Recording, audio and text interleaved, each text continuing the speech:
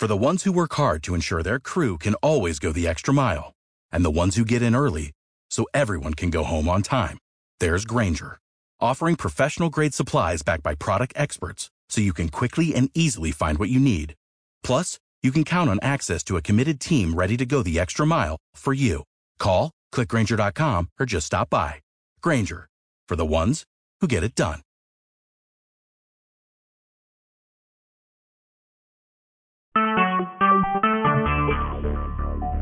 Talk shoes. Recorded live. Hello, hello. Anybody there? Yes, Jessica Yusuf, I'm here. Hey, Jessica. How's it going? Pretty good. How about you? Not bad, not bad. Can't complain. So, I see, it looks like Jennifer. Is Jennifer on the call?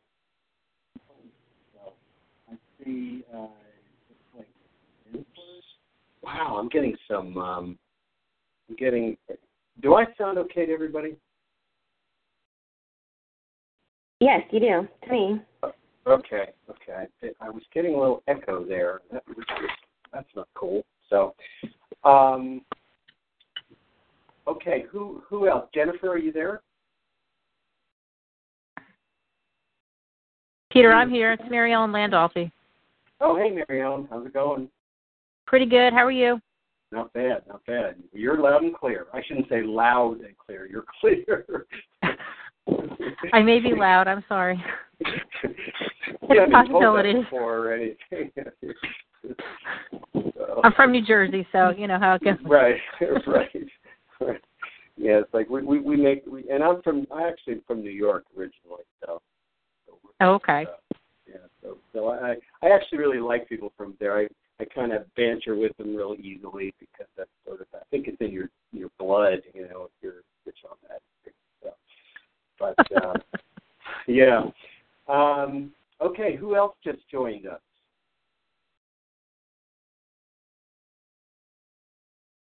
Like a delay here, because I see people have logged on to the call, but I'm not hearing them.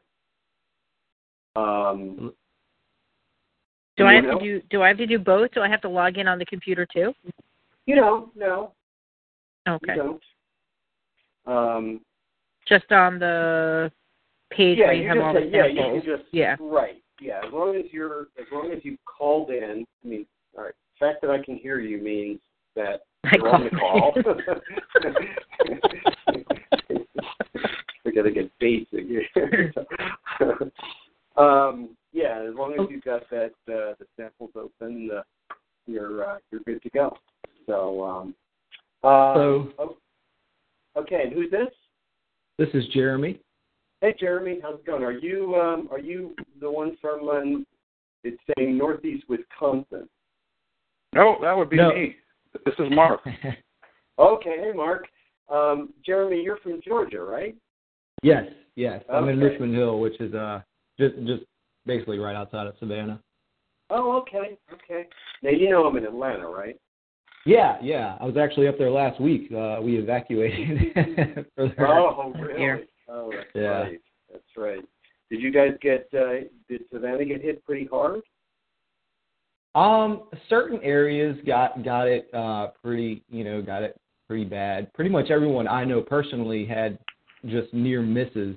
Right. Thankfully, right. But there were certain areas that got hit pretty hard. Okay. Yeah, I mean, I think it wasn't as bad as people were, fearing that it might be. Except for the locals, they were all like, it was worse than I thought it was because they're so used to just narrowly escaping, because it seems like every major storm we skate out. But this one was a little close for comfort. Everybody that I know that stayed told me, yeah, we should have left. Really? Oh, wow. Yeah. See their life pass before their eyes. Okay. And we've got another Oregon. It says Oregon is on the call. Who else is on the call? This is Joy Wells from Eugene. Hey, Joy. How's it going? Good. How are you doing? I'm doing fine. And someone from Canada. We have our resident Canadian here. That's right, and from Vancouver Island. Oh, beautiful. That's nice up there. It is. It's a beautiful part of the world. Yes. I have been up there. It's like kind of right across from. Well, I visited Victoria and some years back. Lovely place. And Canadians. I don't know if any of you have visited much in Canada. Canadians really are such nice people. Oh, well, thank you. You've probably heard that. I mean, it's like everyone here goes, they're such nice people. I mean, like, almost unnaturally. I shouldn't say it that way. That sounds well, like not everyone. Well, right. Depends on the day. So, okay. And who else? Who else is on the call? We have a Southwest Pennsylvania on the call. That must be, I don't have all my lists in front of me. Who is that? Oh, I think that's me. This is Jennifer. Hey, Jennifer. How's it going? How are you? I'm good, thanks. How's it going? Good. So I think, because I got an email from one of the folks that is not going to be, she's going to have to miss it. So I think we actually have everybody on the call. So let's get started. And and the first thing really is to introductions. So I want people to take 60 seconds to tell us a little bit about yourself, and I will be timing. Okay. Just to make sure that we don't. Peter, did you say 6 seconds or 60 seconds? Actually, I like to say 6 seconds. We'll be done in under a minute, So, no, I said 60. So okay. I used to say 90, and then people, 90 turned it to 240 or something. So, but anyway, okay. So, Jennifer, why don't you go ahead? Oh, okay. So my name is Jennifer Gregg. I live just outside of Pittsburgh, Pennsylvania. And so currently I work as a freelance medical writer. So I do a lot of continuing medical education, grant writing, some feature articles, that type of thing. So I've been wanting to get into commercial writing, but really kind of didn't know where to start. And, wanted to just kind of expand my, writing abilities. So that's basically why I'm here, just to really get a grasp of, the basics and kind of how to get started. Okay, that sounds great. You've come to the right place. So. Okay, good. And, okay, how about... and that you did that under 60 seconds. You get brownie points there. Okay. How about Mary Ellen? Okay. Hi, everybody. I'm Mary Ellen Landolfi. I live in New Jersey my whole life on the Jersey Shore, so about 10 minutes from the beach. And I started out as a journalist. I was a journalist when I first graduated college.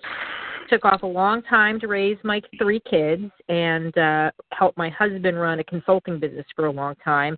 And I got back into freelance writing about 8 years ago, just doing articles here and there, not really focused on commercial or businesses at all. And then about 6 years ago, I started a editorial services company with a friend of mine from college, and we did a lot of medical proofreading and so forth. And really more on the editorial side. Eventually got into book editing, which I still do. My partner's situation changed about a year ago, and she had to go back to work full-time.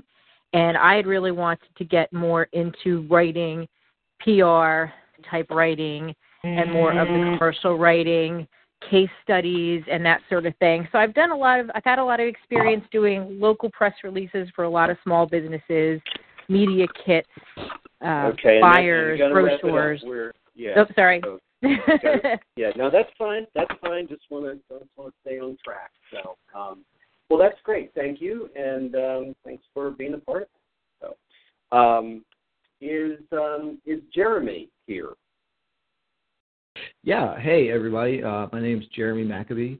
I'm down just outside of Savannah, Georgia. Currently, my day job is with a full-service internet marketing firm, and we kind of specialize within the legal industry. So I've written a lot of web content for particularly like DUI and criminal defense attorneys. My first job out of college, I took sort of a non-traditional route. I was in the Army straight out of high school. So I just graduated college in 2014. My first job out of school was with a local newspaper. So I have a little bit of journalism experience. I then held a job with local government for about a year, and then I came on full-time with my current job. And I actually read The Well-Fed Writer while I was still in college, so I kind of knew that that's ultimately where I wanted to be. So now I'm just kind of taking the steps to get there. So that's kind of my next move. Okay, very good. And that was a perfect 60 seconds. Thank you. That's great. And it sounds like you've got a very interesting mixed background full of good experiences and a lot of very relevant experiences. So that can really help you. So I hope so. Yeah. And okay, Mary Dyer. Yes, hi everybody. First Oregonian here. Yes, I'm from the east side of the state on the Columbia River Plateau. It's the dry side. Right. A lot of people don't know Oregon has a dry side, but most of it's actually quite arid. Let's see, I started out as a staff writer for a small newspaper a long time ago, and then when I moved away, I moved to Portland, and I worked for a drug and alcohol treatment center. So when that job ended, I started writing about drug and alcohol treatment, and I've been doing that for several years. And so my goal is to just branch out a little bit. I just write primarily articles and blog posts, but I'd like to do case studies and white papers and some more of that type of thing. So I'm just trying to step up my game a little bit. All right, very good. And by the way, about 3 years ago, I took a trip out west, and I flew to Denver and then drove literally a 5,000-mile loop all the way up into, then down to the Bay Area and then over. And I do know that the eastern side worked kind of amazing. I took pictures, where it's just desert, and I said, guess what state this is? And people, thinking Arizona, New Mexico, Yeah, all the rain stops at the Cascades. It all just is blocked right there. So. Right. Yeah, it was kind of wild. And that's one of the wonderful things about travel, that it just delves these right preconceptions you have about certain things or areas or people or whatever. So. Mm-hmm. Okay. Erin Shapley, she is from Portland. She is not going to be on this call, so unfortunately today she has a client meeting. Mark from De Pere, is it? De Pere, Wisconsin? Oh, De Pere. De Pere, okay. All right. You got it. Yeah, this is Mark Breister, and I live in De Pere, Wisconsin, which is just south of Green Bay. And go Packers. Go Pack. Not lately. Right. But my background is mostly in engineering and construction, and I've been studying copywriting for a while now, and decided to take the plunge. And I'm going to be starting up a freelance business. Still working on my website, which is taking a lot longer than I thought. But so when I had a chance to sign up for this course, I jumped at it because I think it's a good chance to get kind of a look kind of behind the scenes at the thought process of what goes into a piece of copy. Yeah, good. So I'm looking forward to it. All right. Well, I'm glad I'm glad you're here, and I'm glad you found the right course. It's like you get on the plane and they say if you're not planning on going to Cleveland, get off now. You are in the right place. So. And I'm listening to the experiences that you guys have, and needless to say, kind of one of my mantras is always leverage what you know.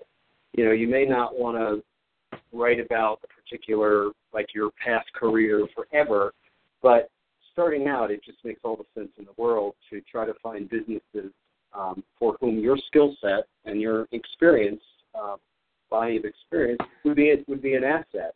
And that's just smart, because if they know that you know their language and you know their corporate culture, let's say, and you know the vernacular and how they do business, in their mind they're thinking, short learning curve.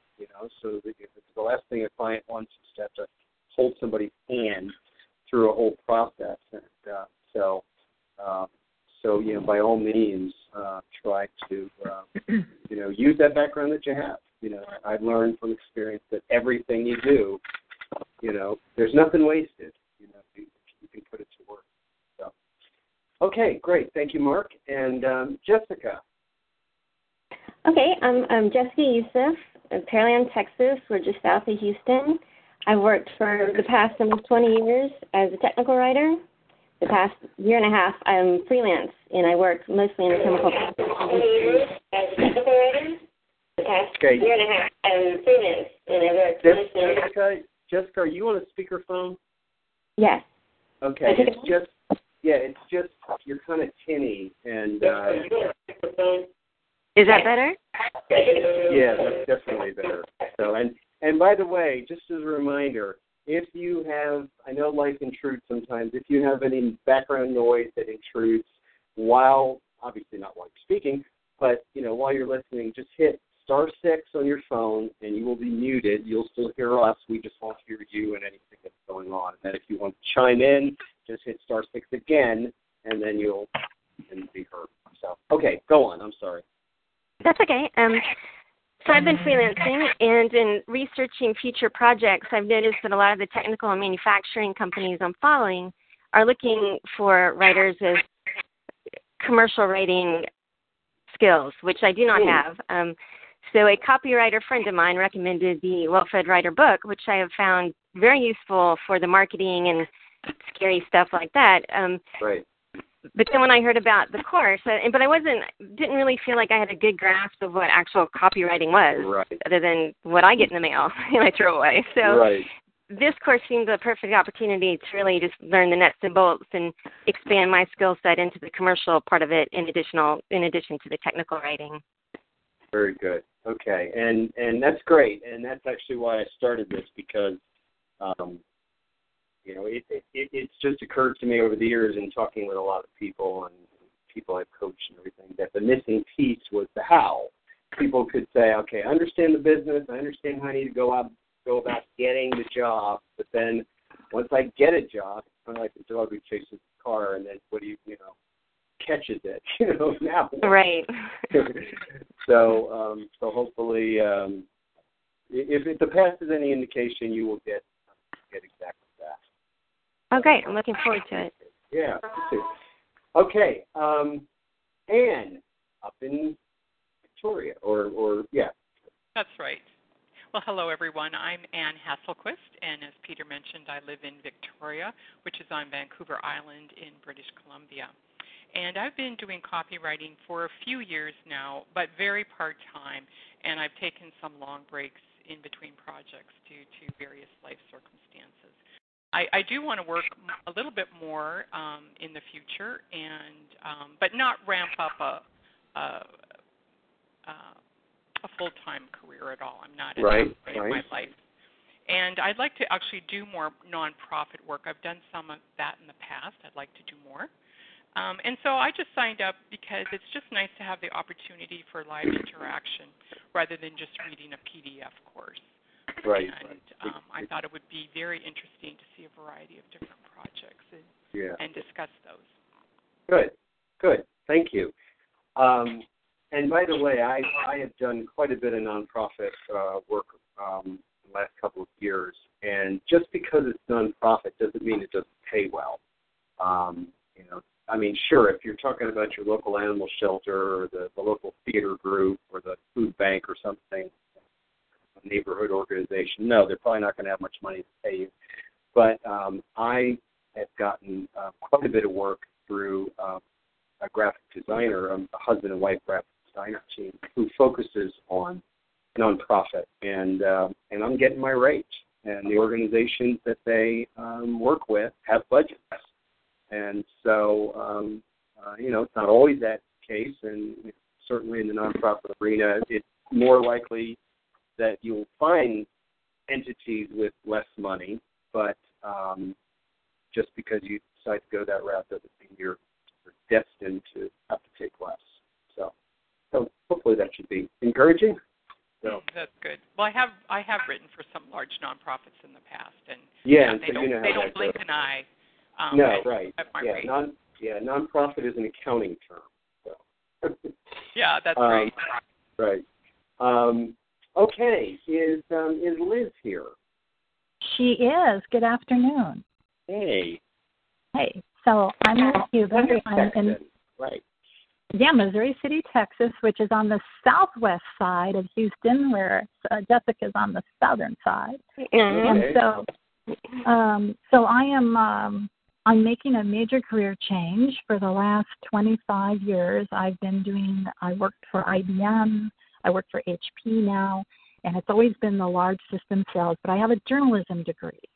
And IBM lured me away from the Southern paper by offering me 2.5 times what the Southern paper was going to pay me, and it's been kind of downhill ever since. But no, it's been a great run.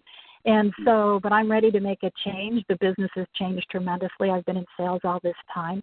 And on the side, I have been writing, I job out RFPs for people because some of these can get pretty technical and complex. So I will draft up responses for them. And so I think the leverage what you know is a great idea because I've been kind of casting about. But it is my plan that by January I have my business up and running. We have quite a few tech companies here in town. And I know people there, and so I intend to go in there and just see in terms of white papers, RFPs, technical documents, whatever it is, and see what I can get started. So I'm looking forward to the class. Excellent. Sounds like you're in a good place. So, okay, and finally, Joy. Joy here? Hi, I'm Joy Wells from Eugene, Oregon, and I have been a teacher for 25 years, and I've been an English teacher and social studies, and I've done a lot of writing for my school district and other writing for free for people trying to start the idea of a writing business, and been inspired by Peter's work for quite a while, reading your work, Peter, and your generous email newsletter has been very inspiring to me. Thank you. So I'm excited. I'm going to give you an extra minute, okay, if you agree to say even nicer things. But anyway, I want to go part-time as a teacher and do this part-time, and this will be a good start for me to see the work samples, and I'm excited about writing. Good. And you probably know, apropos of the conversation we just had about leveraging your background, there's any number of possibilities, for picking up writing work through, the education system. So, I think I actually, in the Well-Fed Writer, I had interviewed somebody or got information from somebody who worked in education and was talking about all the different avenues that you might pursue. So again, you may not, want to do that forever, but it might be a bad way to get started. So, thank you. Okay, so let us jump in. That's great. Good to get a sense of everybody, and I assume I didn't miss anybody, correct? So, okay. I am going to be sharing a lot of stuff in the next 4 sessions. So we're going to be moving at a pretty good clip. As such, I'm guessing you'll be going back to the recordings and samples to review them. And while I definitely don't want to discourage any and all questions, because you can go back and review the material, I'm going to focus on trying to give you as much information as I can so that you have that many more tools in your toolbox moving forward. So I am, and just a couple reminders, again, *6 to mute yourself, *6 to unmute yourself. I am not the type to generally be prone to power trips, but for the next 4 sessions, and because we have so much ground to cover, I'm going to be the boss, meaning if comment or question seems to be going on and on, I won't be shy about, nicely, cutting it off so that we don't get too far behind. So again, do not want to discourage questions. That's the whole point of this. But remember, session 4 is dedicated fully to Q&A. And actually, I'm going to dedicate it to Q&A and anything else that anybody wants to talk about, including some of the stuff we talked about in the first 3 sessions, including even going back and looking at some samples if you have other questions. That's all part of Q&A. So the samples I'll be sharing are not to be considered the right way, the best way, or the only way to have done a particular project. They're just one way. And yes, a way that the client liked and paid well for, and that counts for something. But there are often many ways to get a job done. So stay open to different approaches. And certainly in the realm of the more hardcore lead-generating type pieces like email marketing, direct mail, direct response, landing pages, things like that, there are best practices that have been developed, refined, stumbled on sometimes, or otherwise gotten around to in a number of ways, which have proven to be effective, and we'll discuss some of those as well.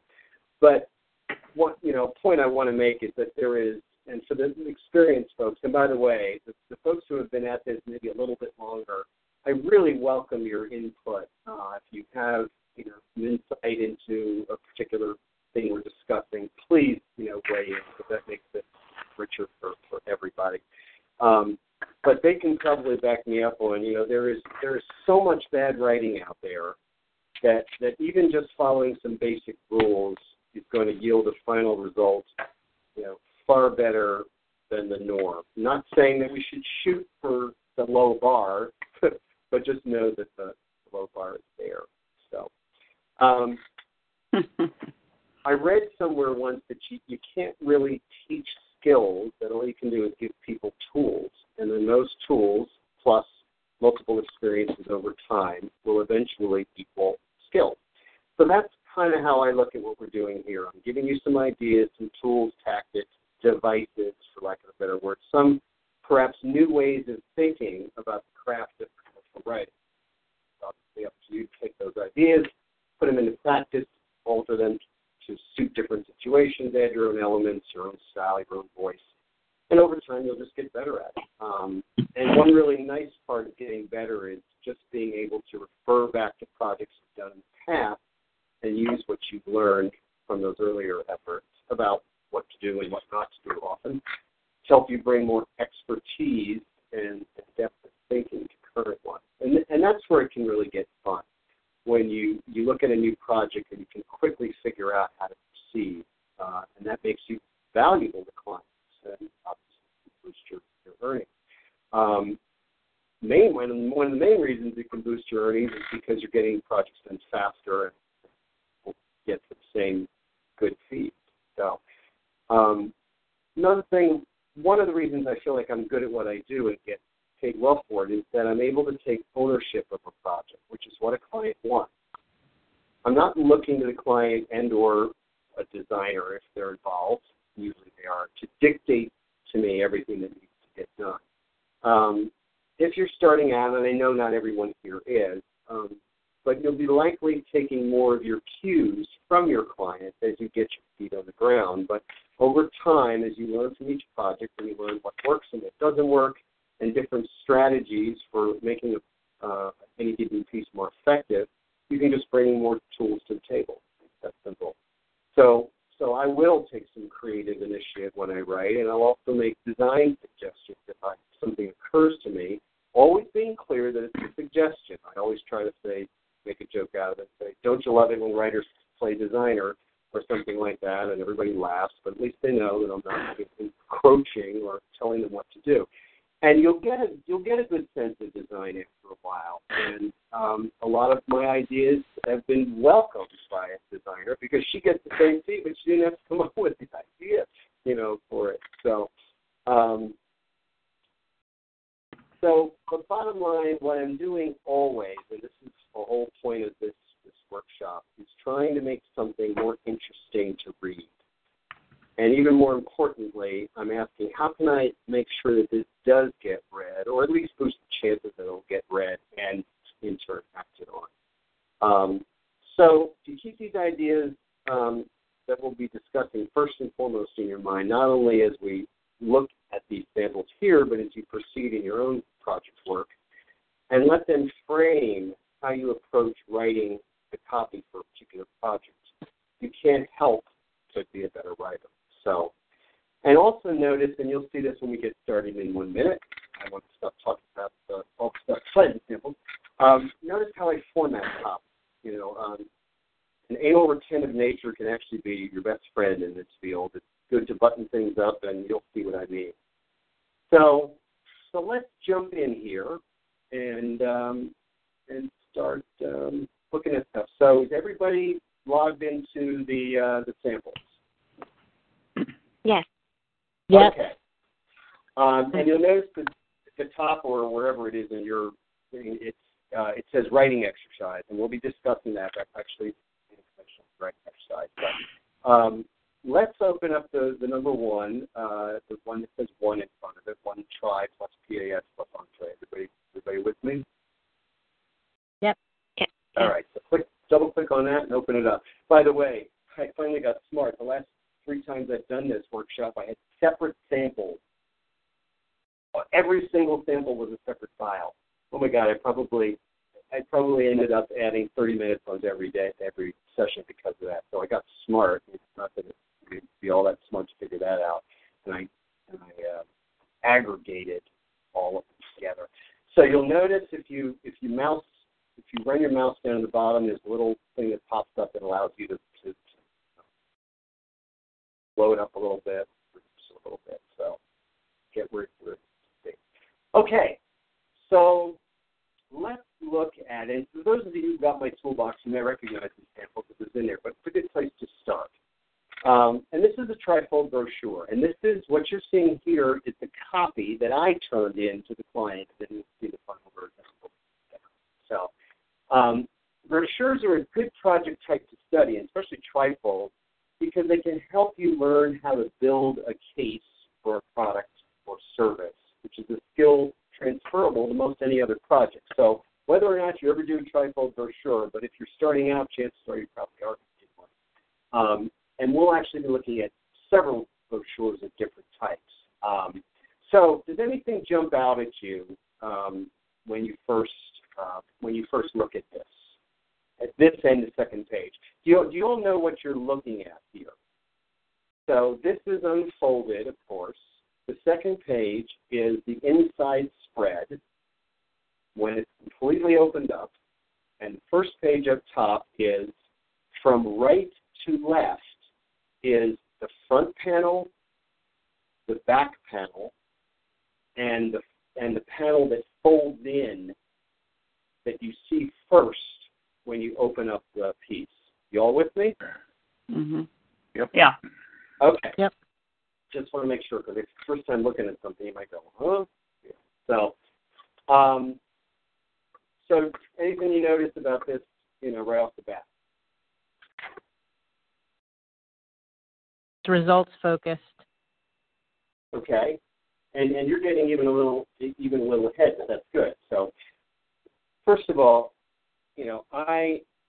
when I turn in copy on a trifold, I've always got to break it down into 3 columns, okay, which is very easy to do. And forgive me if this is like basic, but I always do experience it. There's always people who aren't as proficient with Word as they'd like to be.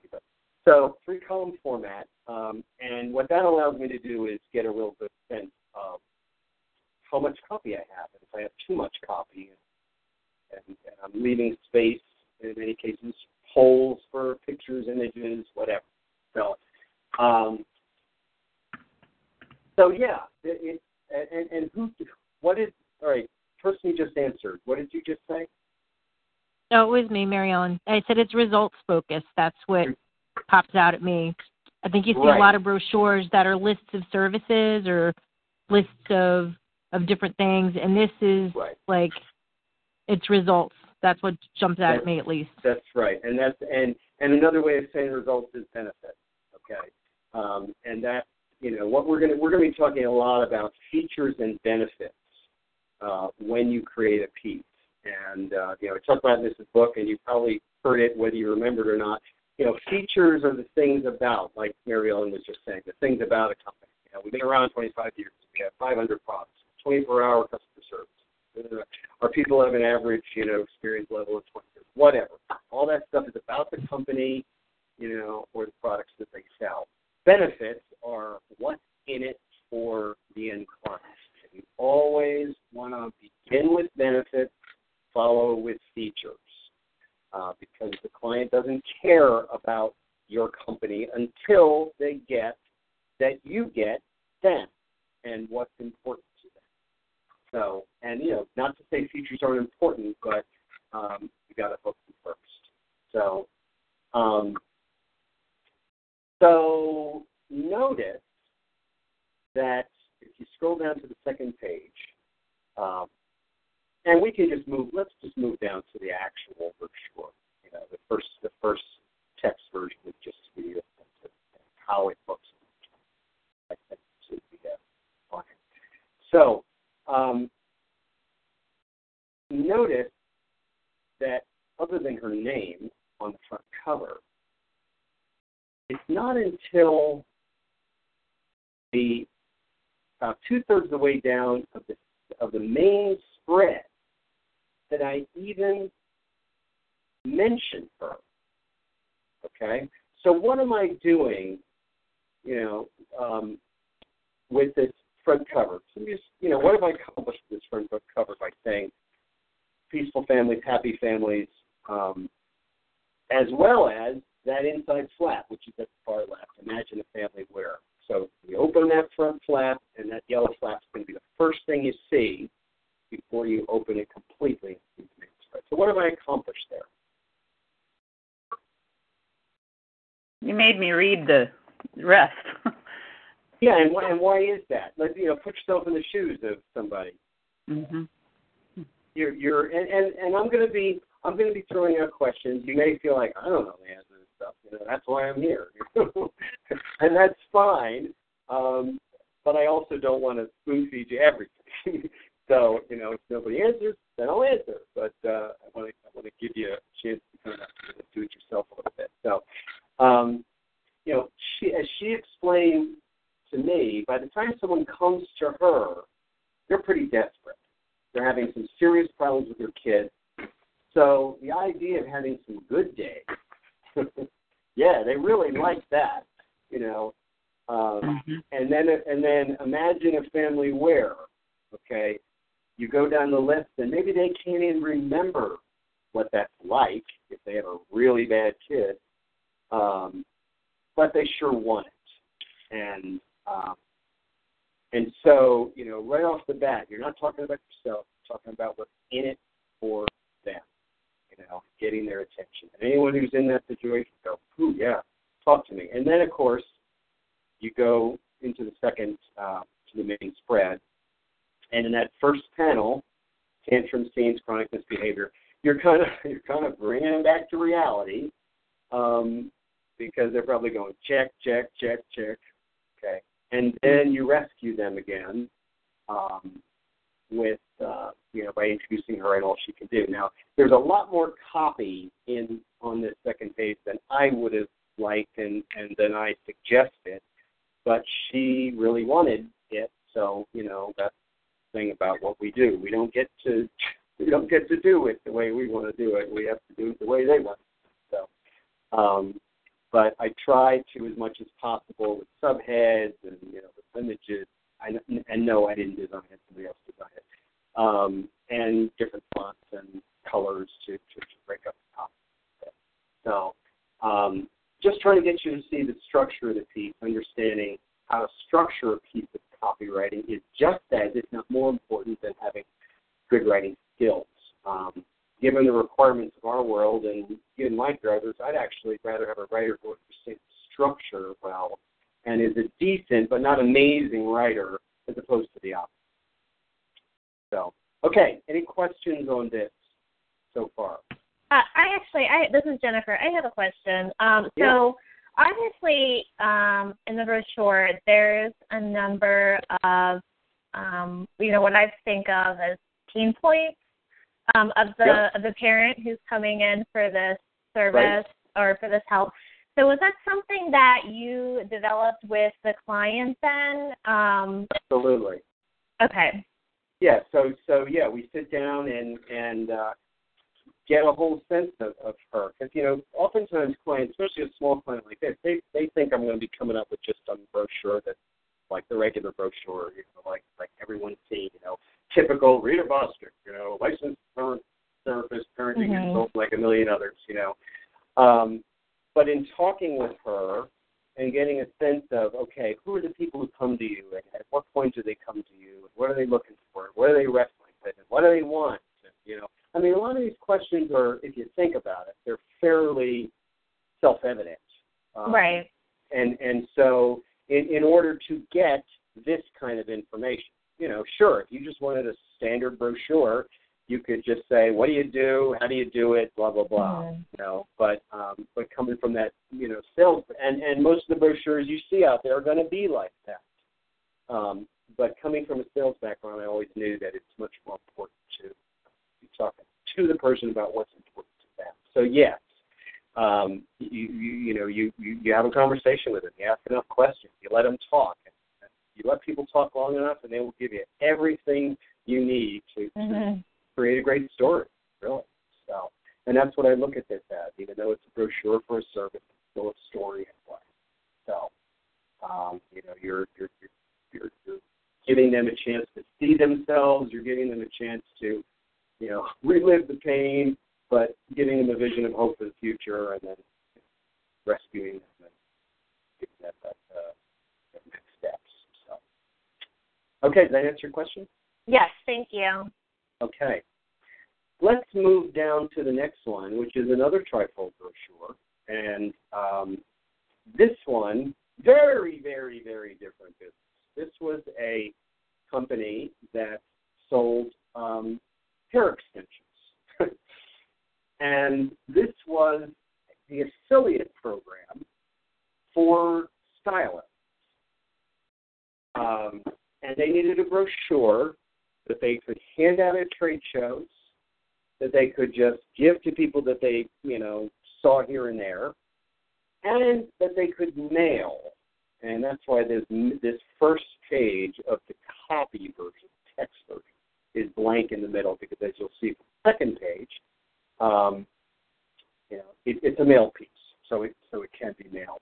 Now, you may notice, and that's okay, that there may be some things in the final version that aren't exactly the same as this text version, and the client made some changes. And, so scroll down to the next one. I had some fun with the tagline on the front, ready for your cut. It's just think about the arena that you're in, hair and its stylists, and make a list of words that have to do with what they do, and then maybe a list of words that have to do with affiliate, and it just happened that the word cut was a perfect word for both sides. So again, the same kind of dynamic here, where high quality, affordable hair extensions for your clients, faster and easier money for you.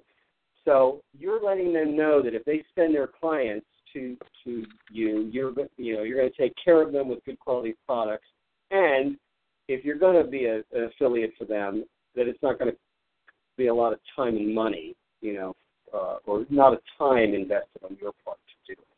So, and that's why we just said, your job, hand client the card, make money, period. Our job, everything else. Okay, and then then you've got the left panel there. At next level here, we know a few things about you. So what have I done with that copy there?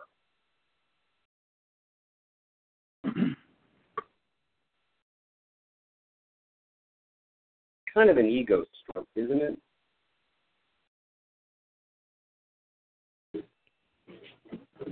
You know, it's kind of like, you know, you work hard every day. Yeah, you do. You want to do right by your clients. Darn right I do. So it's you know, again, speaking to them. We're not even really talking about the products much here. We're talking about them. What's important to them. And then you move into the actual main spread of the copy, and start out on the left. Clients in your chair and planning on buying a hair extension. Why shouldn't you make 10% of any purchase they make? Yeah, why shouldn't I? So, and then it goes down the list of you know, not only about the product but the program itself. You know, so the idea is these are features. Okay, you know, once you've gotten their attention, let them know that we're looking out for you. Want to help you make money, and it's going to be not much time on your part. Then they get it, and then it's boom, boom, boom. You know, and it's subheads that make it easy for someone to scan and read what they want to read, and then down. You know, so how do I get my cut? So there's your call to action. You always have a call to action on most pieces where you try to get them to take that step. Okay. Any questions on this? Peter, it's Mary Ellen. I guess just one comment. I like the way on the column on the side that says that's got the, you know, here's how we're making it easy for you to make money, because there are some people, since it is still a business to business thing, because you're talking at salons. Absolutely. At some level, they're going to want to know, okay, what do I have to do? Like, this is all well and good, but they're going to want details at some point too. That's right. And it's nice and streamlined the way they did it. Right, and it's being very realistic that the average person isn't going to spend a lot of time doing this, so you got to make it easy. And so, so you get their attention by saying it won't take much time, but then you're absolutely right. You have to spell out what does that not much time translate to, you know, in real world. It's really well done. Yeah. Well, it's fairly formulaic. I mean, is there anyone here who doesn't think they could do something like that? So, and I think it's going to be, you know, far more effective than just. Not I know it'll be far more effective than just a brochure.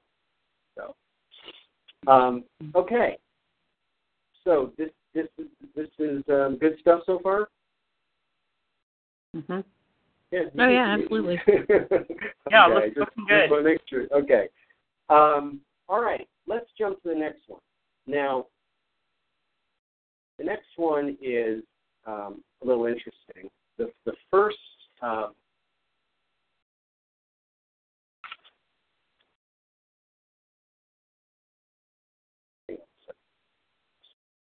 A little bit smaller. Okay. How this project unfolded. Okay. What you're seeing right there that's like odd red and purple and yellow and whatever was the existing version. This was a before. Okay. My client approached me to edit an existing version of a piece. She had hired, big mistake, she had hired her nephew, a college kid who had a course or two in design, to design this piece. Now, here's the premise of this piece. You're a private school. You would list a profile about your school on this particular site, and parents hunting for private schools could come visit the site and learn all about it. Okay. So this was the brochure, a combination brochure and a mail piece. So again, it was something they would hand out at trade shows. They have trade shows for people looking for private schools, as well as something to mail out to prospects. Clearly, the nephew was shooting for some creative multi-fold design, which can sometimes work. You know, you've ever seen these things where it almost looks picture like like a Red Cross, like the Red Cross logo. You know, equal block. There's a block in the middle and then a block in the corners. You know, and they all fold in on top of each other. I'm not sure that's exactly what he was going for here, but he was going for something kind of funky. And you know, that's you know, great. It can be effective for certain products or services, but I knew that in this case, they needed to build the case in a more logical, sequential way, and his design was just what accomplished that. So I told her, you know, because originally she hired me, and it was going to be like 2 hours, if that, of editing, and I was charging her $2 hours. So I told her she needed to do three things if she wanted the piece to be effective. One, scrap version 1 completely and start over. 2, fire her nephew and hire a real designer at the time, and raise her initial budget from $250 to $1,000 to rewrite the whole thing. So she trusts me, so she said yes, to everything. So this is how the thing, you know, ended up. Now this one you might want to, this first thing, which is a cool thing my designer did, called it all angles brochure. You might want to blow this up a little bit to look at it. But then we'll be looking at each of the pieces in a little more detail. So let's look. Okay, so this first panel up top, what do you notice about it? Which is the front panel, by the way, and can you get a sense of how this thing opens? So there it is, all folded up. Then you open up to the left, and what you're looking at, you know, is the one below it to the left. So you're looking at the one with the 2 pillars and the red doors. And then if you just, as it is, you flip it over onto its back, that's what you would be looking at. Then if you open the doors, okay, then you'd be looking at the spread below that. And then the last one gives you a sense of that. Okay, everybody with me? Mm-hmm. Yes. Okay. So, today's lesson is introducing a powerful, proven, incredible student recruitment retention tool for your school. What does that accomplish? That's a good hook. Because these are the things, and this is what I think Jessica's question before. This is, in conversation, you find out, okay, what are the hot buttons for this audience? Recruitment and retention. They want to get people in. They want to keep people there. That's fairly self-evident in a school. Okay, certainly most people could get the recruitment piece. The retention piece, they might not realize that hey, people leave, so they want to move around. So that right there, hopefully, is going to get the attention of somebody in this position. Okay. And so then you open it up, you open that up, and you end up, let's kind of go back to that one up top just to see what it looks like with 2 pillars and the doors. And my designer, I love my designer, so she came up with this. I mean, pillars. I mean, that's such a great metaphor for what you're talking about. It's definitely the pillars are there. Okay, and it kind of looks academic a little bit, educational, school, doors that open up. Okay, so the first one, recruitment. What if parents of prospective students could visit a website administered by a third-party company so it's more credible to view school info along with feedback and ratings from current parents about their kids' experiences in school? That sounds good. And then, of course, the retention piece. What if parents of current students who provided their own input could view feedback of fellow parents? Might it provide an opening to the school to address common concerns and make improvements, all with an eye towards retention? Okay. So, and then see how your story school success story would unfold and then come inside. Or actually, it's come inside, see how your school success story would unfold. Okay. And then so you're painting that positive, outcome, the results, as we talked about before, that client is definitely going to want, and and letting them know that this is the goal. And then once you paint the benefits, then you can get into the features. Okay, and then we get into what is Parent Approved Schools. It's an online resource, blah, blah, blah. And then boom, boom, boom. 4 in the next column up. 4 different points to make. Again, not a lot of copy here. It's really just trying to get them intrigued and give them, the basics of this. And it's scannable, different colors, somebody can look at it quickly. Why join it? Okay? Boom, boom, boom. 3 different points. And again, all comes out in conversation. And then finally, last but not least, by any stretch, is how does it work? Okay, this is a part that so much marketing material forgets, overlooks, gives short shrift to, whatever. If somebody is looking at getting involved with something, buying something, whatever, enrolling, subscribing, sometimes they're almost there. They're basically there, but the only question left in their mind is, okay, well, what happens when I say yes? What's going to happen next? Okay, and a lot of marketers assume that that's not important, and that's very important. And this explains to them, basically, if you say yes, this is what's going to happen in the order it's going to happen. And so they can read this and go, okay, then they'll do this. Okay, then we'll call, then we'll have a call, or then we'll fill out this, whatever. But at least they understand the gist of it. Okay? And then you've got your call to action off the left. Raise your hand. So any questions on that? Yeah, this is Jeremy. Just a quick question on the design process. And I know you said you worked with your designer, meaning the designer you have a long-standing relationship with. Mm-hmm. One of them, yeah. Okay, yeah. So, I mean, did the designer did you guys brainstorm on some ideas?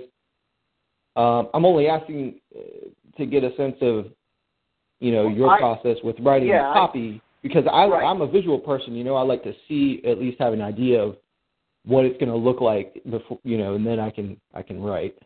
Yeah, I actually suggested the chalkboard idea to them, and they liked it. And I can't recall the exact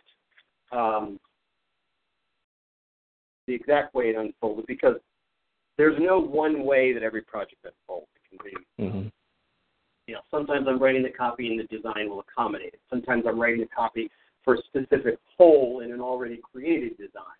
Sometimes I'm collaborating with the designer to create the design and copy together. And I think in this case, we probably had because I think she was familiar with my designer. She and I had worked on a project for a long time before. But I think we had a conference call and kind of talked about these things. And then my designer went away and created some different mock-ups, and then we proceeded from there. So, but it's, the two processes are sort of proceeding concurrently in a sense, both the copy and the so again, I wish I could be more specific than that, but it's there isn't one way it happens. Okay. Yeah, right. No, it's all good. And I know with brochures, a trifold brochure is pretty standard, so you kind of know how much copy at least they're about. But something like this, it's a little bit of different design. So right, and we're going to be looking at another gatefold, in a little bit. That's the same thing. So, but yeah, I mean, it really all comes down to, okay, what's the best way to convey this information? What structure, what physical format of the piece will facilitate the best kind of case building process of any. And again, you'll develop your own sense of this after a while. But again, this is all ideas.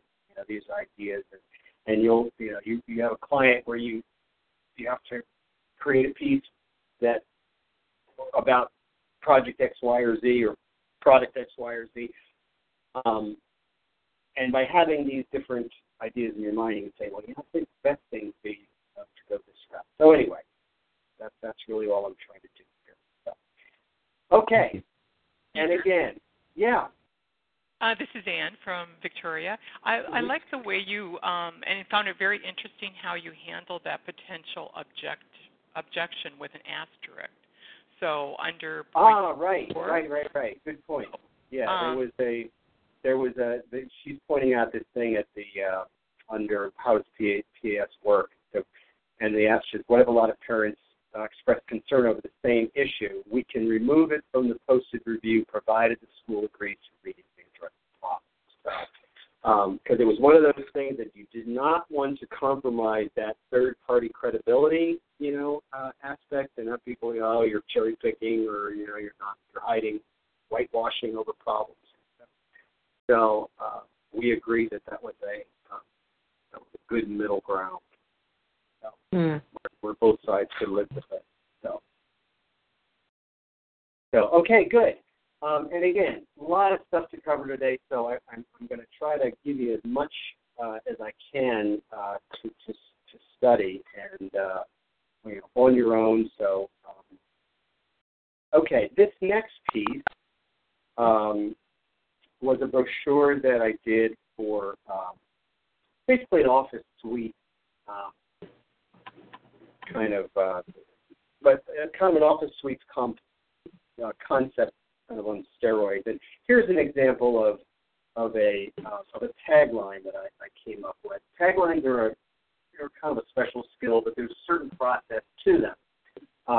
And we were talking about that earlier. Just how do you get your cut? That hair salon. You write down all the words related to a particular subject. In this case, one of those words was space. So, because you're talking about an executive suite, the word has several meanings and in several contexts, including this new agey meaning. And given the concept, which is not only executive suite, but one with courses and cross-pollination with different other service providers, whatever. I came up with this idea that space to be an entrepreneur. So, which has a very literal meaning and a very figurative meaning. So they like that. And then the interior, a little busy, which wasn't my doing, but I still like how it's laid out, and the designer included call-outs and sidebars. So while there's a lot of information, it doesn't feel too terrible. So, and again, it's building a case. Fact: small businesses employ 80% of the workers. Where you choose to set up shop and make the return makes a difference. Highlighting in different colors, the way that stuff that you want people to read. So, okay, somebody sounds like they're clumping around or something. Just if you know it's you, and might want to hit your star six, but sometimes it's a little background noise. I'm going to move on to the next piece. This is just the first-to-copy version of a brochure for a biomass gasification process that turns biomass into many years ago, actually. And I'm just including the first couple of pages of the copy that I turned in, because I think it's hopefully it's useful for you to see how copies turned in, the notes that I wrote to the client, so you can see what's cool and what's acceptable and what's good formatting and all that. So, and the final version always ends up being a little different copy that you use, as well as the way it's outlined. So, But, again, had a big meeting, sat down with them. The goal was to create this piece that could explain a fairly complex process fairly simply. And that's the other thing. A brochure, capabilities brochure like this, the goal is not to get them to buy right then and there. The goal is to get them to take the next step. So you don't have to tell them everything. It's the top line overview, but with enough detail that they understand. So let's scroll down to the actual piece itself. And, again, proven, viable, cost-effective now. Why do you think I chose that? Or they chose that. I suggested that they chose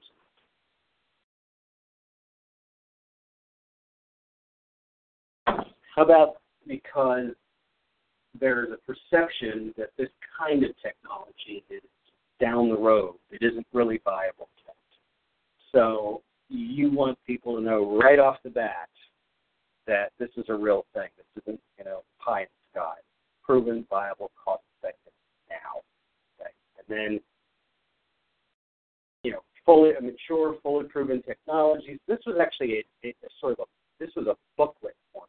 So you open up the front cover, and that's the first spread you see.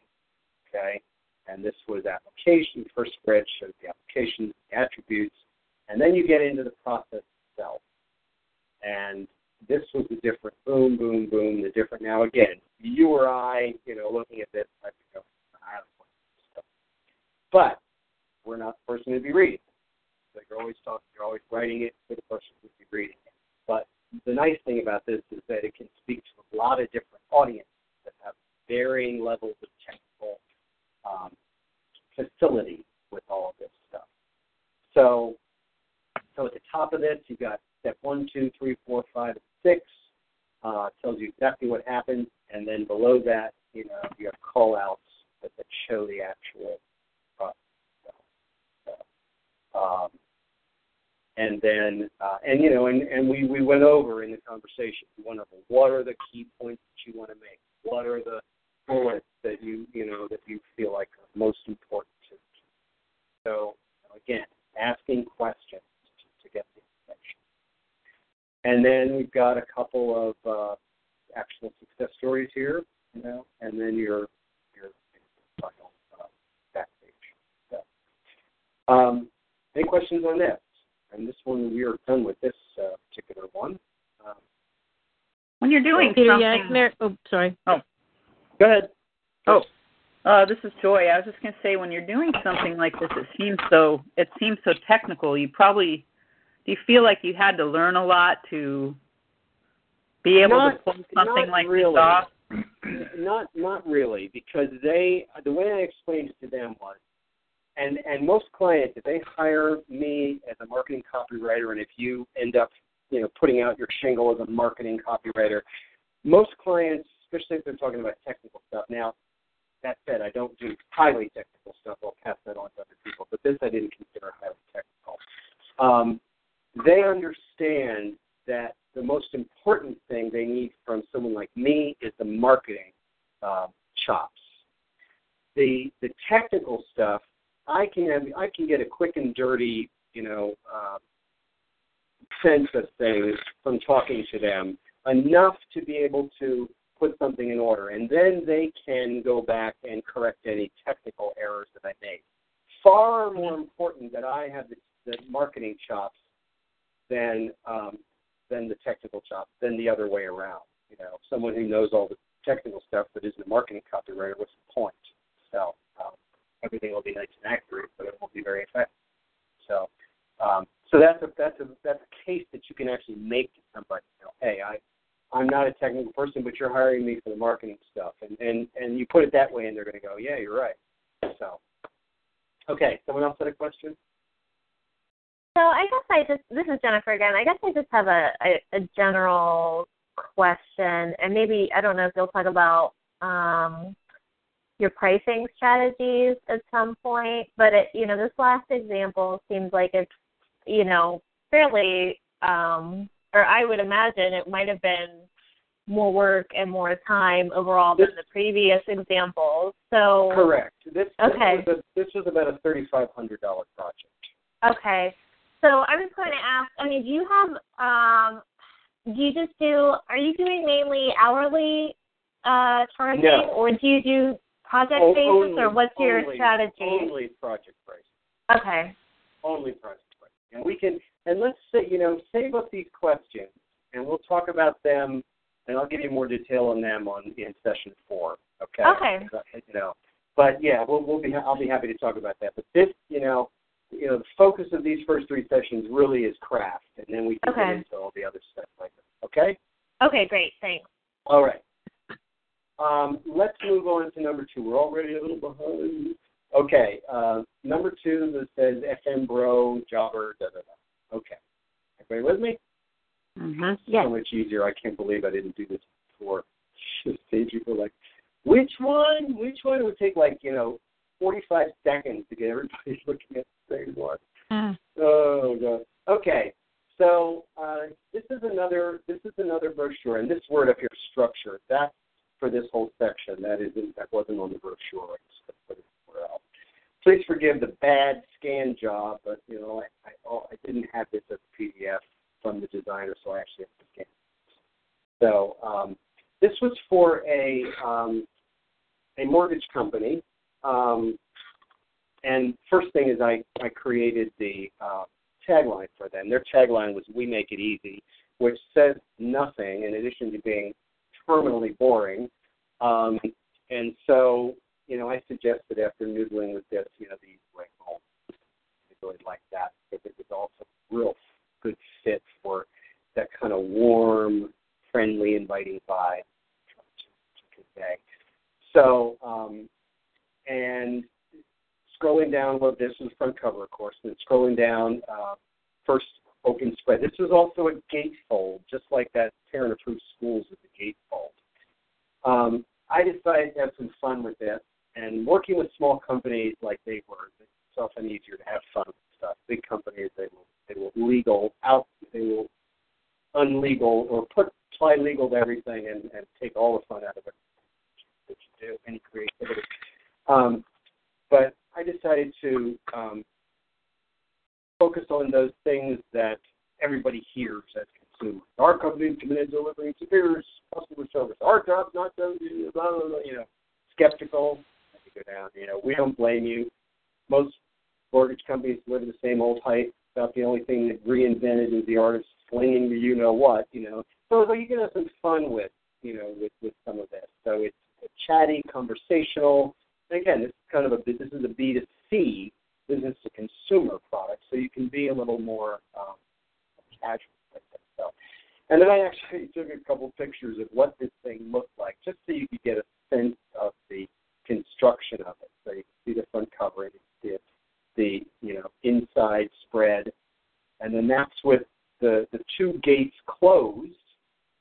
If you scroll down, and then the next one, of course, is with 2 gates open. And then this is a close-up, also a bad scan, but good enough. This is a close-up of the interior spread, and they had a very different approach to the closing process than most companies. And we broke it down into 3 parts, and you had the process, and then you had the benefit. So this is the benefit of doing our approach, the way we do, to set them apart. So, I suggested this as a way to organize and order, a good amount of information that we had to convey. And the designer's design was great because it with colors and bars and all that, screened in numbers. It made it easy to grasp it all and see. Okay, here's the process. Application first, processing, closing. So it was a very effective piece. And again, I think it's a good example of building a case for a particular product or service. So, questions? Okay. I've stunned you in silence. Did they, this is Joy, did they give you this copy? This is a lot of copy, or did you write all of this? Yeah, this was basically, they didn't give me the copy, no, but it was, we would go, okay, tell me about the application process. No. Okay, tell me why, your way is better. Okay, well, we can do this, and this. Okay, all right, now let's get to the process part. Tell me why what physically do you do? Okay, and that's the yellow part. Tells them exactly what's going to happen. There we are, back to that how-to stuff now. And then, okay, why is your way better? Oh, well, because we explain the credit report, there's less paperwork, that's your processing, da-da-da. Tell you a little more about that, Okay, so they give you a little more detail. And then the closing, same thing. So it's just a matter of asking the right questions to get the right information. So it turned out pretty well. So. Okay, I'm going to keep blazing on here. Now, this is an ancient piece. So ancient that little white bar up top, I didn't even want you to see how ancient this thing is. Now, and I've always liked this piece. Now this first page, you're saying, do you really like this first page? Well, this was the before, okay? This was a company that serviced libraries, and, there's nothing modern or contemporary about this piece at all, but again, the point is to show structure. This company serviced libraries and schools, the audiovisual department of those entities, and it was a place that those entities could go to order, their DVDs and CDs and whatever. Okay, so this before you can look at it. It's a mess. You don't know where your eyes don't know where to go. There are some good highlights and some good features and benefits in here, but they're basically buried. There's this pointless photo down here that takes up 40% of the page. I mean, what is the point of showing your office building? I mean, there's no point. I mean, it accomplishes nothing. Okay, so we, I went in and with a designer and I pulled out, and this is in a conversation. Okay, what are the things that you want people to know? Well, we have guaranteed producer price. Well, if you go up to the first version, it's buried in there somewhere. Free shipping and handling, consolidated selection, total AD focus, blah, blah, blah. Okay. And then you open it up, and then, everything is inside. But I was mainly trying to just give you a sense of taking some hot buttons and turning them into readable, scannable items. Okay? And then finally, we turned it into a mail piece. The other one was, they fold it up, stick it in an envelope. And literally, the savings, by turning this into a mail piece, the savings on the first mailing of this paid for the project. So we were kind of heroes in their eyes. Okay, again, it's kind of a throwaway example, but I've always liked it. Just kind of goes from, bad and disorganized to much more. Okay, now this thing down here, it says into their world. That's a headline for the next section. There wasn't a place to put it, but I wanted to kind of give you a sense of what the next section was. Okay. By into their world, I'm talking about writing where you get into a client's world, or in this case, the client I'm writing for gets into their client's world, and write, something that really resonates. So let's look at this first one. This was a company called Telebox. They had doctor-patient communication software, so things that could automatically dial, people could remind of appointments, people could call in on their phone, put a pin in, check their test results. It was that sort of, automated stuff. who's the prospect here? Who's the audience? Well, doctors, okay? So doctors are going to get this piece. Well, actually not. The first people who are going to get it are the office managers. Ah, okay, the office managers. So what's an office manager's life like? Okay. Well, they blah blah blah blah blah, and I think they even got me in touch with an office manager. I could talk, had a 10-minute conversation. That's all it took. What do you deal with? One of their clients. Point being that, yeah, doctors would make the decision, but the office manager is the first one to see it, and if they didn't like it, the doctor was never going to see it. Okay, so I said, after listening to this office manager talk, I sat down and I wrote this little thing. You have a simple job, right? Sure. Let's see. Just increase practice, revenues, decrease no-shows, reduce front office workload, and boost overall administrative business. Oh, and build strong relationships with patients, for starters. Well, imagine products and improve and all that, blah, blah, blah. And finally, it's mission to make your life easier and make you look good. Oh, people love to look good. So, what have I done here? It's like sarcasm. I'm sorry? A little sarcasm there. Well, threw in the front definitely a little sarcasm, but that was intentional. It was kind of like, yeah, right. Yeah, I got a simple job. Yeah, sure I do. So, and I just gave it all back to them so that they immediately get that this company gets them, understands the world they deal with, understands their day-to-day challenges, whatever. And that's the best way to get someone's attention. So once they understand that you get them, they're going to be much more receptive. And then you can go into it. Okay? So, and somewhere I have the original brochure, like the one that before. It was a typical, we do this, we do this, we do this, we do this. Can I ask you a quick question? Who was it your idea to say go, target the office staff?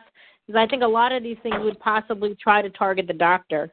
Right. No, it was my idea because, we got to talking and because they said, yeah, it's actually the office manager who sees it first. Well, then let's talk to the office. Mm-hmm. And they're like, interesting. Yeah, I guess that makes sense. So sometimes you have to dig a little deeper and find out the order that the things happen. So, and you may not even have to interview somebody. They may know their business well enough to be able to say, oh, well, an office manager's job is boom, boom, boom. And, thank you. But you're really trying to get their attention first. This next piece, this is a company that makes compression garments. It's specialty medical apparel, so, you ladies out there, you probably know what I'm talking about. It's not that you've ever had it done, but it's the clothes that you wear after elective surgery, like breast augmentation or liposuction or whatever. And actually, men can get this stuff too. So it's kind of like stretchy material that kind of keeps everything together and healing, through the process. So, and incidentally, you see on the right side the tagline that we came up with, which we had a little fun with that. Here's a lift and enhance your practice. And they, if it was a bigger company, they might not have had the cojones to go, kind of fun like this. But they did, and this was for a catalog, okay? So in this one, we were talking to Don. I made clear that I knew that. And so this opening paragraph here on this inside spread, so they open up the cover, and this is the first thing they say. Surgery takes several hours. Recovery can often mean several weeks. Choose the wrong compression garments, and who ultimately takes the heat? You and your practice. The solution? Rainy Compression Essentials. The Rainy, you'll get a product that supports your work, drive a far smoother pace and post-op experience, and make you and your practice look very, very good. Sound familiar? I don't mind using the same line in two places because human beings love to make be made to look good.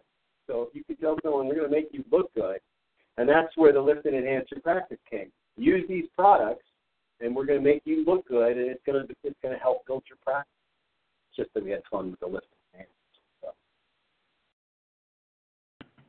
So. Okay, questions?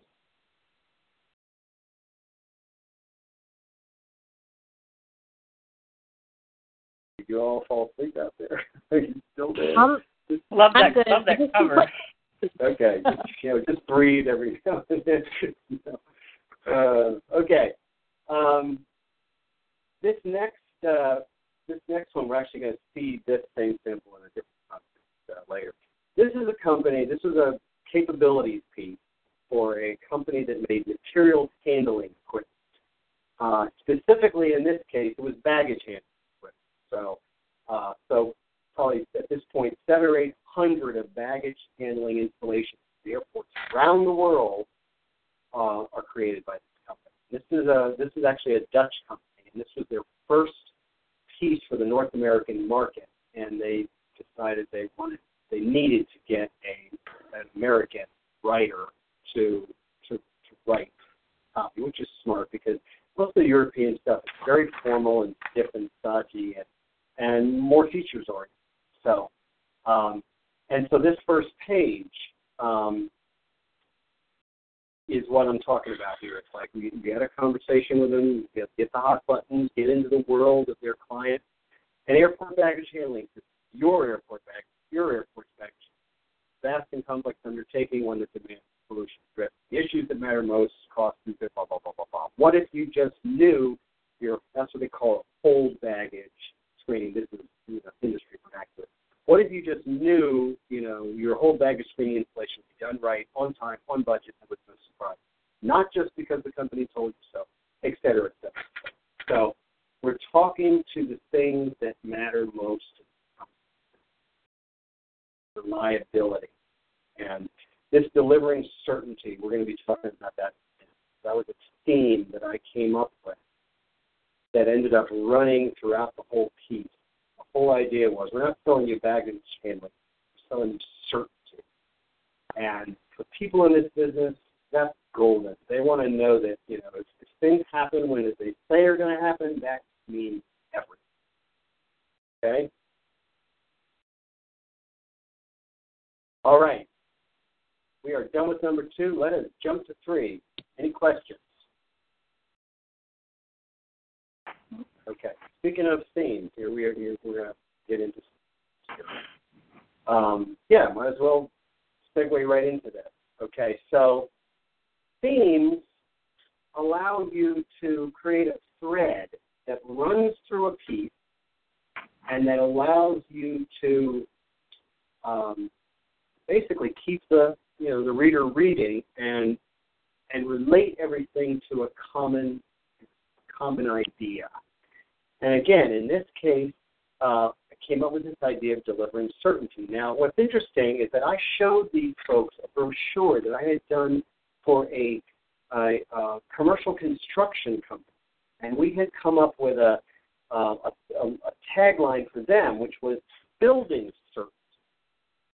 And because they were completely different industries, and we just reused it. There was no problem with doing that, and they knew that the theme was coming from another one. So, and in this case, it worked perfectly. It was exactly what they were looking for. And as you go through the piece, you scroll down here. What next? What would that kind of certainty be worth? What does it mean for me? And then you've got project management, delivering project management certainty. And you've got security screening certainty, delivering security certainty, delivering control certainty, and then finally delivering total project certainty. So, and again, these are things that are important to somebody. It's not hard to figure out what those things are, but a client may not often be used to thinking about it in those terms. They just want to tell everything about their company. And you're there saying, not so fast, we'll get to that. So let's do this one step at a time. Okay? Questions? Okay. Next one is an annual report that I did for the St. Vincent de Paul Society. What did I chat? Take this. Paul Society. Don't you love that cover picture? That is just adorable. So in conversations, and by the way, let me give you 2 minutes on how this project unfolded. I'm sitting on a friend's boat in the summertime, and I get into this conversation with this woman who I know socially. That's the only way I know her. You know, and I know her pretty well, and Mary, I don't even know what you do. Oh, I'm, marketing manager or communications director for St. Vincent de Paul Society. Oh, really? That's really cool. What do you do? I'm a freelance marketing copywriter. Right? So she goes, interesting. We're in the process of, creating a new annual report for a company, and boom, boom, boom. That's how it unfolded. So don't forget to tell your social friends what you do. Now don't, become irritating about it, but, don't miss an opportunity if someone brings something up to let them know. So she brought me into the quote. I was up against 2 other, I and my graphic designer, by the way, the same graphic designer. Some of the other people looked at. The agency, one was an agency that specialized in not-for-profits. Another one was a solo copywriter. The agency, they didn't like some of their samples, and apparently there was something abrasive about one of the people. And the solo practitioner, the reason why they didn't go with her was because her price was too low. If you're dealing with a particular caliber of client, if you're too low, they're going to say, this makes me nervous. Okay. I went in, met with them first. They got my designer involved. And when it came time to deliver a proposal, I took a gamble, mainly because I knew Mary, and I figured, we had a little rapport. I took a gamble and asked if we could deliver our proposal in person. Everybody else was just emailing theirs. They said yes. We kept it to 10 minutes as we promised. They loved my designer. It was actually the first time they had met her. And we landed the deal. And taking that kind of initiative was also my way of showing them that I could take ownership of the project. So anyway, that's how it unfolded. And in talking with them in our meetings where we kind of got all the information they wanted to share, I got the sense that they offered more than other charities. And the first thing was the fact that 86% of donations went to services. And that's a big deal. And it is a big deal for me as someone who donates to charity to know that 86% is services. So we scroll down here, welcome to more. And I suggested this, and then based on the theme, we built the whole thing around it. More means more impact, more people served. And then you scroll down to different pages, more served. And I had a little fun with it, enough to fill 4 stadiums. We're talking more than 200,000 people, 212,000 more than that. But you say enough to fill 4 stadiums, and that gives people, wow. 200,000 is just a number people get their arms around. But when you start thinking 4 stadiums full, then more money to services, and that was, of course, the first thing that caught my eye. More than just volunteers, more than handouts, more skills taught, more than just the poor, more than just Catholics. That was one of those things. People, it was how do these rumors start? It is only for Catholics. Not true. More of a difference. Okay. So, and they called me, a few weeks after they mailed it out. They said, we're getting calls from people saying this is the first annual report I've ever read from start to finish.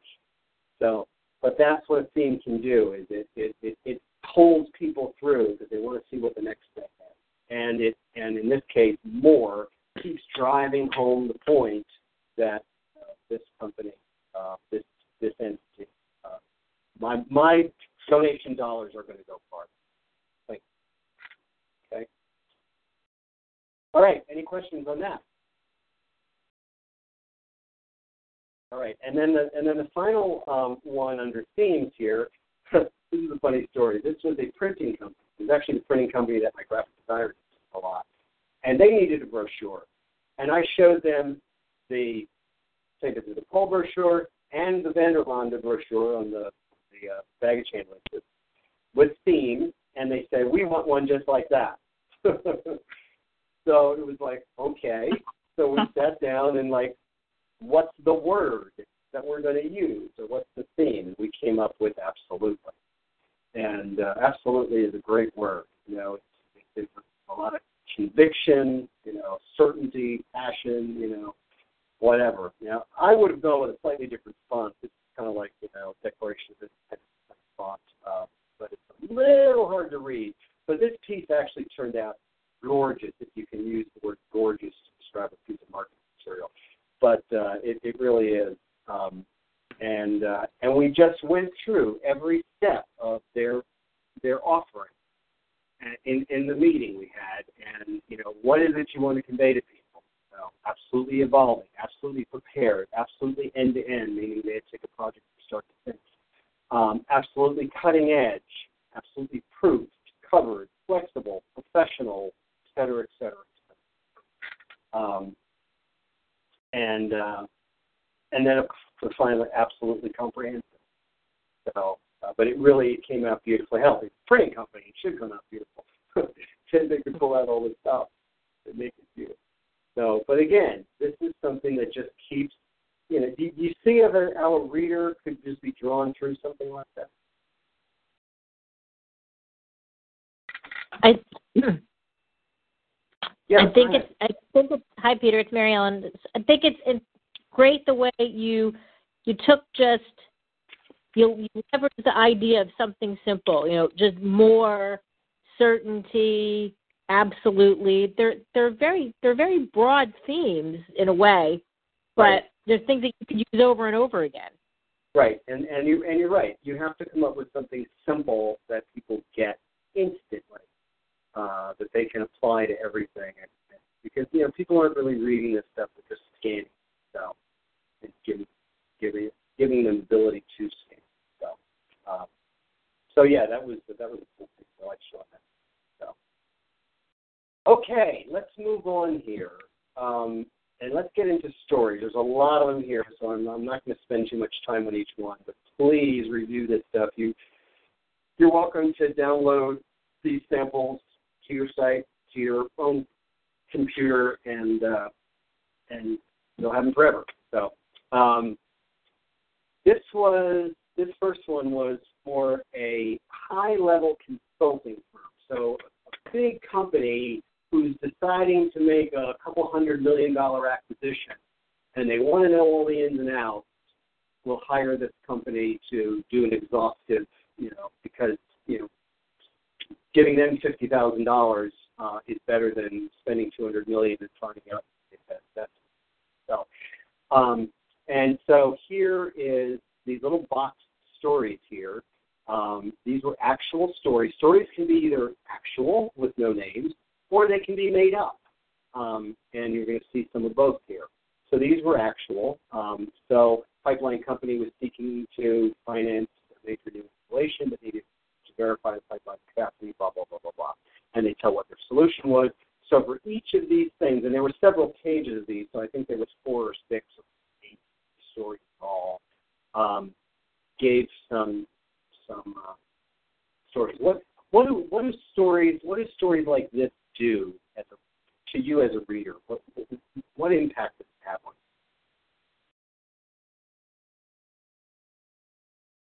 you? Well, I think it legitimizes. Yeah, it legitimizes. It gives you a chance to test drive. Like, so this is how, you know, this is a real world. Each one is a real world scenario, whether it's fictitious or not, that shows the, you know, in essence, the product or service use. And that's far more interesting than just, you know, a list of, you know, what we do. So, okay. Telebox, the one we just looked at. Here's another one. You know, we get past that first thing where, you know, office visits and all that. This was one of their products, lab calls. Okay. So, you know, some copy, it's explains it, a bullet list of the features, and then in different color, in italic, after a cholesterol screen last week, Mr. Johnson, left with a lab called reminder card, complete results available date, boom, boom, boom. It gives someone a chance, okay, I see how this works. So it gives them a chance to kind of test drive. So can you see how that is as if not more effective than the first two paragraphs together? The first two paragraphs kind of give specs on it, but then the last one says how it's working so much. Same thing with the next one. You've got two on this page. Inbox, boom, boom, boom, it's 9:30, and Mrs. Wilson is paying bills. This person's placed your invoice, tells them how. So. Next one is for UPS. Actually, this is one I did for Canada a million years ago. And then there was two or three pages of these products that they were. This was a full-line brochure or capability brochure. Early Express AM, 8 o'clock, the story. It's late Tuesday morning, Eastern Branch. Head office calls. Remember the presentation schedule on Friday? Well, it's been moved tomorrow morning, 8:30. I need those slides in the morning. Early, 10:30 is too late. Okay, boom. Okay, that's the word I was using. Sonic error, the story. It's late morning, one of your best customer calls. Frantic, a key machine on So it explains how you would use sonic error. And then the last line of that is, think he'll remember you the next time the competition comes to call? So you want to sell them on, you do this, and you're going to build customer loyalty. I have a general question about when you're sharing these stories. Are you always trying to show like a before and after, almost like a transformation? No, not in this one. Not in these are just, this is how the product or service is being used in real life. Mm-hmm. There may be a before and after in some cases on some products, but not on, not necessarily on story. It could be. You're right. Mm-hmm. It could be. There is one brochure that I'm thinking of right now where I told a story of the old way that it's done, and then a story about the new way that it's done. That it could be done. As a matter of fact, that's a good. We'll get to one. Okay. Okay. All right. The next one is the one I did for Bell South a million years ago, and this piece was an internal piece where their own customer service representatives to give them a sense of what it's like from the customer side. So I suggested the idea of virtual moments of truth. In the service world, there is a concept called moments of truth. It's first elucidated, I think, in the book Service America, I think. It was like there are moments where you can make or break a relationship with the customer. And so if you empower your frontline people, whether it's someone on the phone or someone on the front desk or whatever, to make sure someone has a good experience, then you can really lock that in for a long time. And so I actually came up with the idea of virtual moments of truth, which means things that happen independent of a person. So a person gets a mail and they're making a decision. So this is a whole story. And again, I don't want to go into it all here, but this is a whole story. Every day in so many ways, we as team members have the opportunity to build loyalty. That's talking to them and then in a customer's own words. So I'm opening up my mail. I see this direct mail. First of all, Truth 1, flyer from Bell South, da-da-da-da-da-da. So I call, and then the next day I catch this on TV, and the next thing I get, so it gives them a sense of how, the process is going to unfold from the other person's point of view, and just helps them be better at the job, and just realizing what is at stake. Okay. Jessica, was it you that just asked a question about the before and after? No, I think that was Jennifer. Yes. Jennifer, okay. Yeah, Jennifer, yep. Okay. All right, so this next one, and you're going to have to forgive me because this was an early mock-up of a web page for a company that basically aggregated group insurance contracts. So you're Home Depot. You need to get a group insurance contract for all your employees. You go to a broker that handles these kinds of transactions. what this company does is it offers those brokers a way to send out 25 RFPs at once, not just 4 or 5 or whatever. So it aggregates the process and streamlines the process. So what we originally started out with was where it says who we are and why and what we do differently. It ended up being, for a while anyway, and that's kind of a sad PS, is that I guess new management came in and they got rid of everything we wrote. But oh well, that happened. It was the present, and they scroll down to the actual copy, because pages don't exist anymore. And on that first home page, it was discover a proven system for negotiating group insurance contracts when it's significant. Faster, easier, superior market coverage, blah, blah, blah, blah, blah. And then you've got the present, and you've got a scenario, how they're doing it now. Comes to you for help in negotiating group policy after determining their needs and appropriate parameters. Your staff begins the shopping process, individually contacting each. I mean, you can just tell this time-intensive process. How much more business could you land if you had greater RFP capacity? And if someone else was handling all the round and round? Because not only do they send out the RFPs, but they handle the responses they get back. So, and then you've got the future. You have to determine the client's policy needs, and then they paint this wonderful picture of the future, and how easy it can be for them, and how much more profitable they can be as a result. So yes, in answer to your question, yes, it can sometimes be a story can be able to form it. So that's good. Now, this is another, as we went through each of the offerings that this company offered. In other words, they can negotiate contracts in the area of life and disability, stop loss, dental, what was the last one? Physician or pharmaceutical stuff. And here was another one where, look at the first one, the one that's life and disability, life and DI. You know. And then underneath that, here's what makes Jack, who runs a small, mid-sized employee benefits advisory firm, very happy. IBX can quickly get RFPs in the hands of rid of it. So again, it's a story. It's a made-up story about someone named Jack who is in their client pool, okay? And then I suggested, to make it easier and scannable, pulling out one line from this copy, otherwise it would just be this massive copy, and highlight. And I pulled out the line that I thought was, most powerful. IBX can quickly get RFPs into the hands of 25 carriers at once, level market coverage. You'd never be able to duplicate with one of the staff. Well, that's going to speak to somebody, right? And then the next one, now with IBX in her corner, she can stay competitive even in a rarely requested, especially like stop loss. So if someone's saying, well, I don't get calls for this kind of insurance too often, but now I can offer it, Then the next one, when IBX's analysts reveal a far smaller network requiring employees to drive much farther to access an in-network dentist to give that, quote, real-world context. So point being here that you use our service and we drill down to a deeper level and gives people more context for that actual quote. So, and same thing for the last one. So, am I going too fast here? Do you guys feel like I'm just like bulldozing you here? I feel like I'm moving really quickly, but I really want to cover a lot of ground. Are we okay? Yeah, and just a quick question. Yeah. Oh, sorry.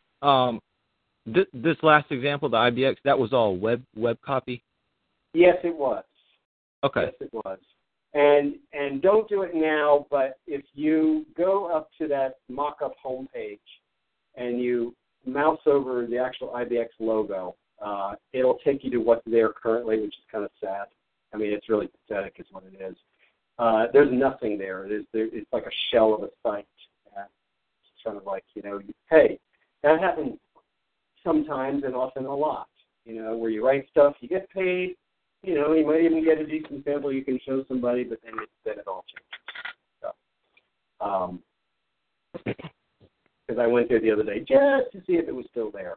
So, and the next one here is, this was actually one from my nonprofit clients, and they had a client that is called the Foundation Center, and what they do, every year there's this event called Foundation on the Hill, and the representatives from nonprofits go to Capitol Hill and basically lobby their legislators, let them know all of the good works that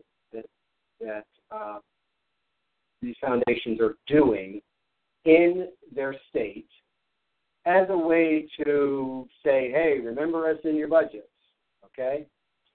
So I ended up doing this foundation, the Foundation Center, the regional organization, a southern organization. It's 11 states involved. So I created 11 pages.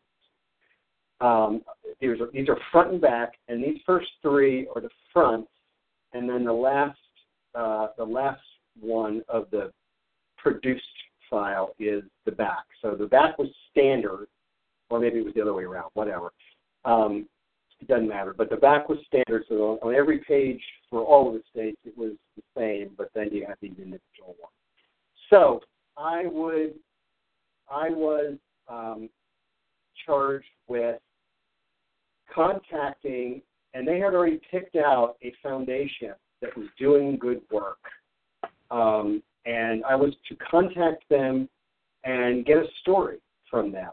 And I suggested, you scroll all the way down to the bottom, I suggested this is a letter questionnaire I created to be sent out by the client to the different state agency reps to get their input. It was designed to hasten and streamline the process of collecting the content I needed while making that content more uniform, all of which would make my job easier. The reason why we did this was because we were running out of time. We had like 10 days to get all this done. And I said, if I try to, do 10 interviews on the phone, trying to reach 10 people, and they agreed. So I wrote this letter that is coming from them to these people, basically saying, hey, you need to get this done, and here's what we need you to do, okay? And the question, and this is on the last page, can you, not the whole file, but can you briefly share a story of a project undertaken by a specific nonprofit that your foundation funded and which had a local impact? And then he provided the following details. And so based on all that input, I then created the individual little story. So under Virginia, it was the Spotlight story, Feeding Hungry Minds and Bodies. It's just a paragraph. And then the next one, Louisiana, just a paragraph. Alabama, just that's all I had to do on this. Just these 11 stories. And I think this job was about a $2,800 job when it was all said and done, because it was a little more time-intensive than it might appear. But all in all, it worked out really well. But it'll give this, along with that letter, will give you a sense. Sometimes you say, hey, let me write this letter that you're going to send to them so that they know exactly what's going to happen, how it's going to happen, what they need to do, and that they need to do it. And they loved the idea, and it came off really well. So if I could ask you, just to clarify, so what you're saying, you sent out the letter, and what you got in response was what you used just in that paragraph at the top of each of the pages? Okay, and then they provided all of the other stats and everything? Right. Okay. All I had to do. I didn't have to do anything else, and I certainly didn't have to design it. So. Okay. So that was all. But that was the important thing, and that was the lead thing. That was the thing that really made it. And these people had an incentive to do this, because otherwise they didn't have a sheet to take with them. So this was a sheet that they were taking to hand their representatives and staff and all that. Okay. So they had the incentive to comply. Okay, and the last one in this section is questions to ask, and this is a device that can be very useful. This was a company that made security systems, actually, like protecting homes, businesses, commercial properties, whatever. And by including this thing, the 10 questions you need to ask of any security provider and why. Now, if you're reading this, what would you think if you saw that? What does that accomplish?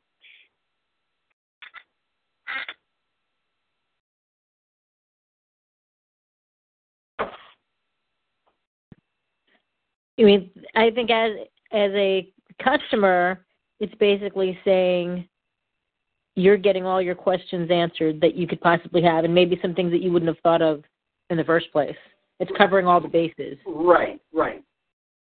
And what it's doing is you're setting yourself up as the good guy, because you're saying, in essence, you're kind of pulling the lid off the industry, and you're saying, this is how this thing really works. So these are the questions to ask, and make sure they're being answered a certain way, okay?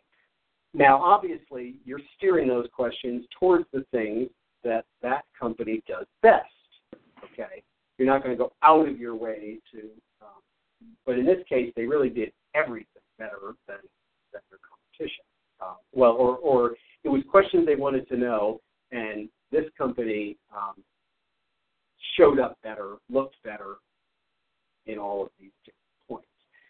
But you set yourself up as the good guy, willing to be honest about how the business works.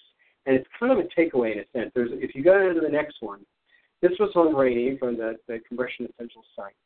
And you see right there under the top part, it says, before you buy, 7 questions you need to ask of any compression department. So I suggested the same thing. And unfortunately, this is still on the site. If you go to rainyware.com, you'll still see this. But they've shortened the answers so that they all appear on the page, on the main page. Here, I had little jump links for each one. At Rainy, more, design, and I broke it up in just the right way to be intriguing so that they would want to jump to it. I think it was a little pop-up window that came up. But notice what we say on the side. At Rainy, we want your healing experience or that other patient to be faster, better, and more comfortable, regardless of which garment provider you choose. Sure, we'd be honored to have your business, but whoever you choose, make sure they can deliver the results you do. So in essence, it's saying, we'd love to have your business, but we want to make sure that you have a good experience regardless of who you choose. So these are the questions you need to know. Well, that sets you up as a credible good guy, and it can be a very effective credibility building. So, okay, any questions?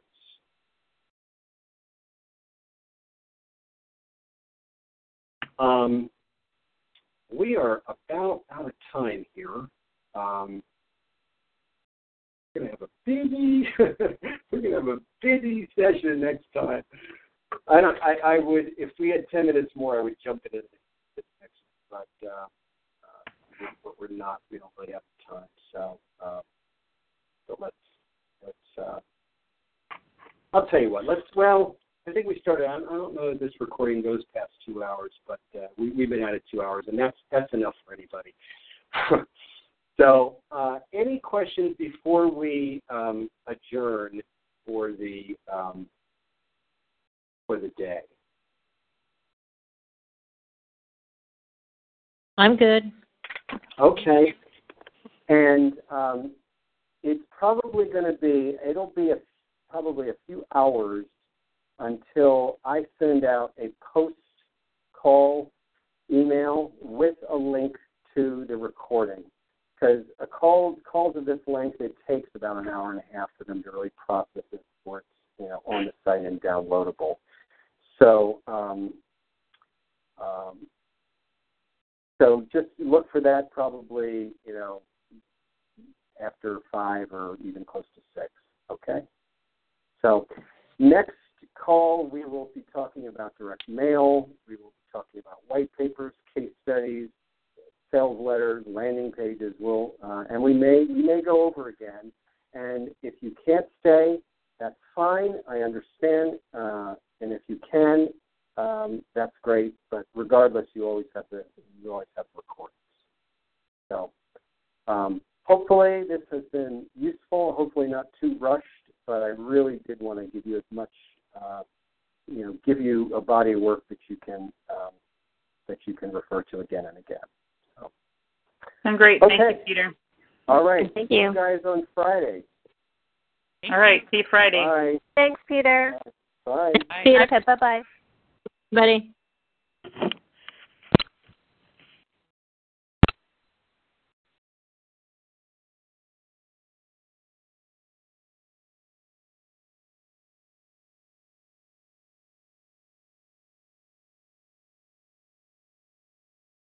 Hey guys, it is Ryan. I'm not sure if you know this about me, but I'm a bit of a fun fanatic when I can. I like to work, but I like fun too. It's a thing. And now the truth is out there. I can tell you about my favorite place to have fun. Chumba Casino. They have hundreds of social casino style games to choose from with new games released each week. You can play for free anytime, anywhere. And each day brings a new chance to collect daily bonuses. So join me in the fun. Sign up now at ChumbaCasino.com. No purchase necessary. VGW Group. Void where prohibited by law. See terms and conditions. 18+.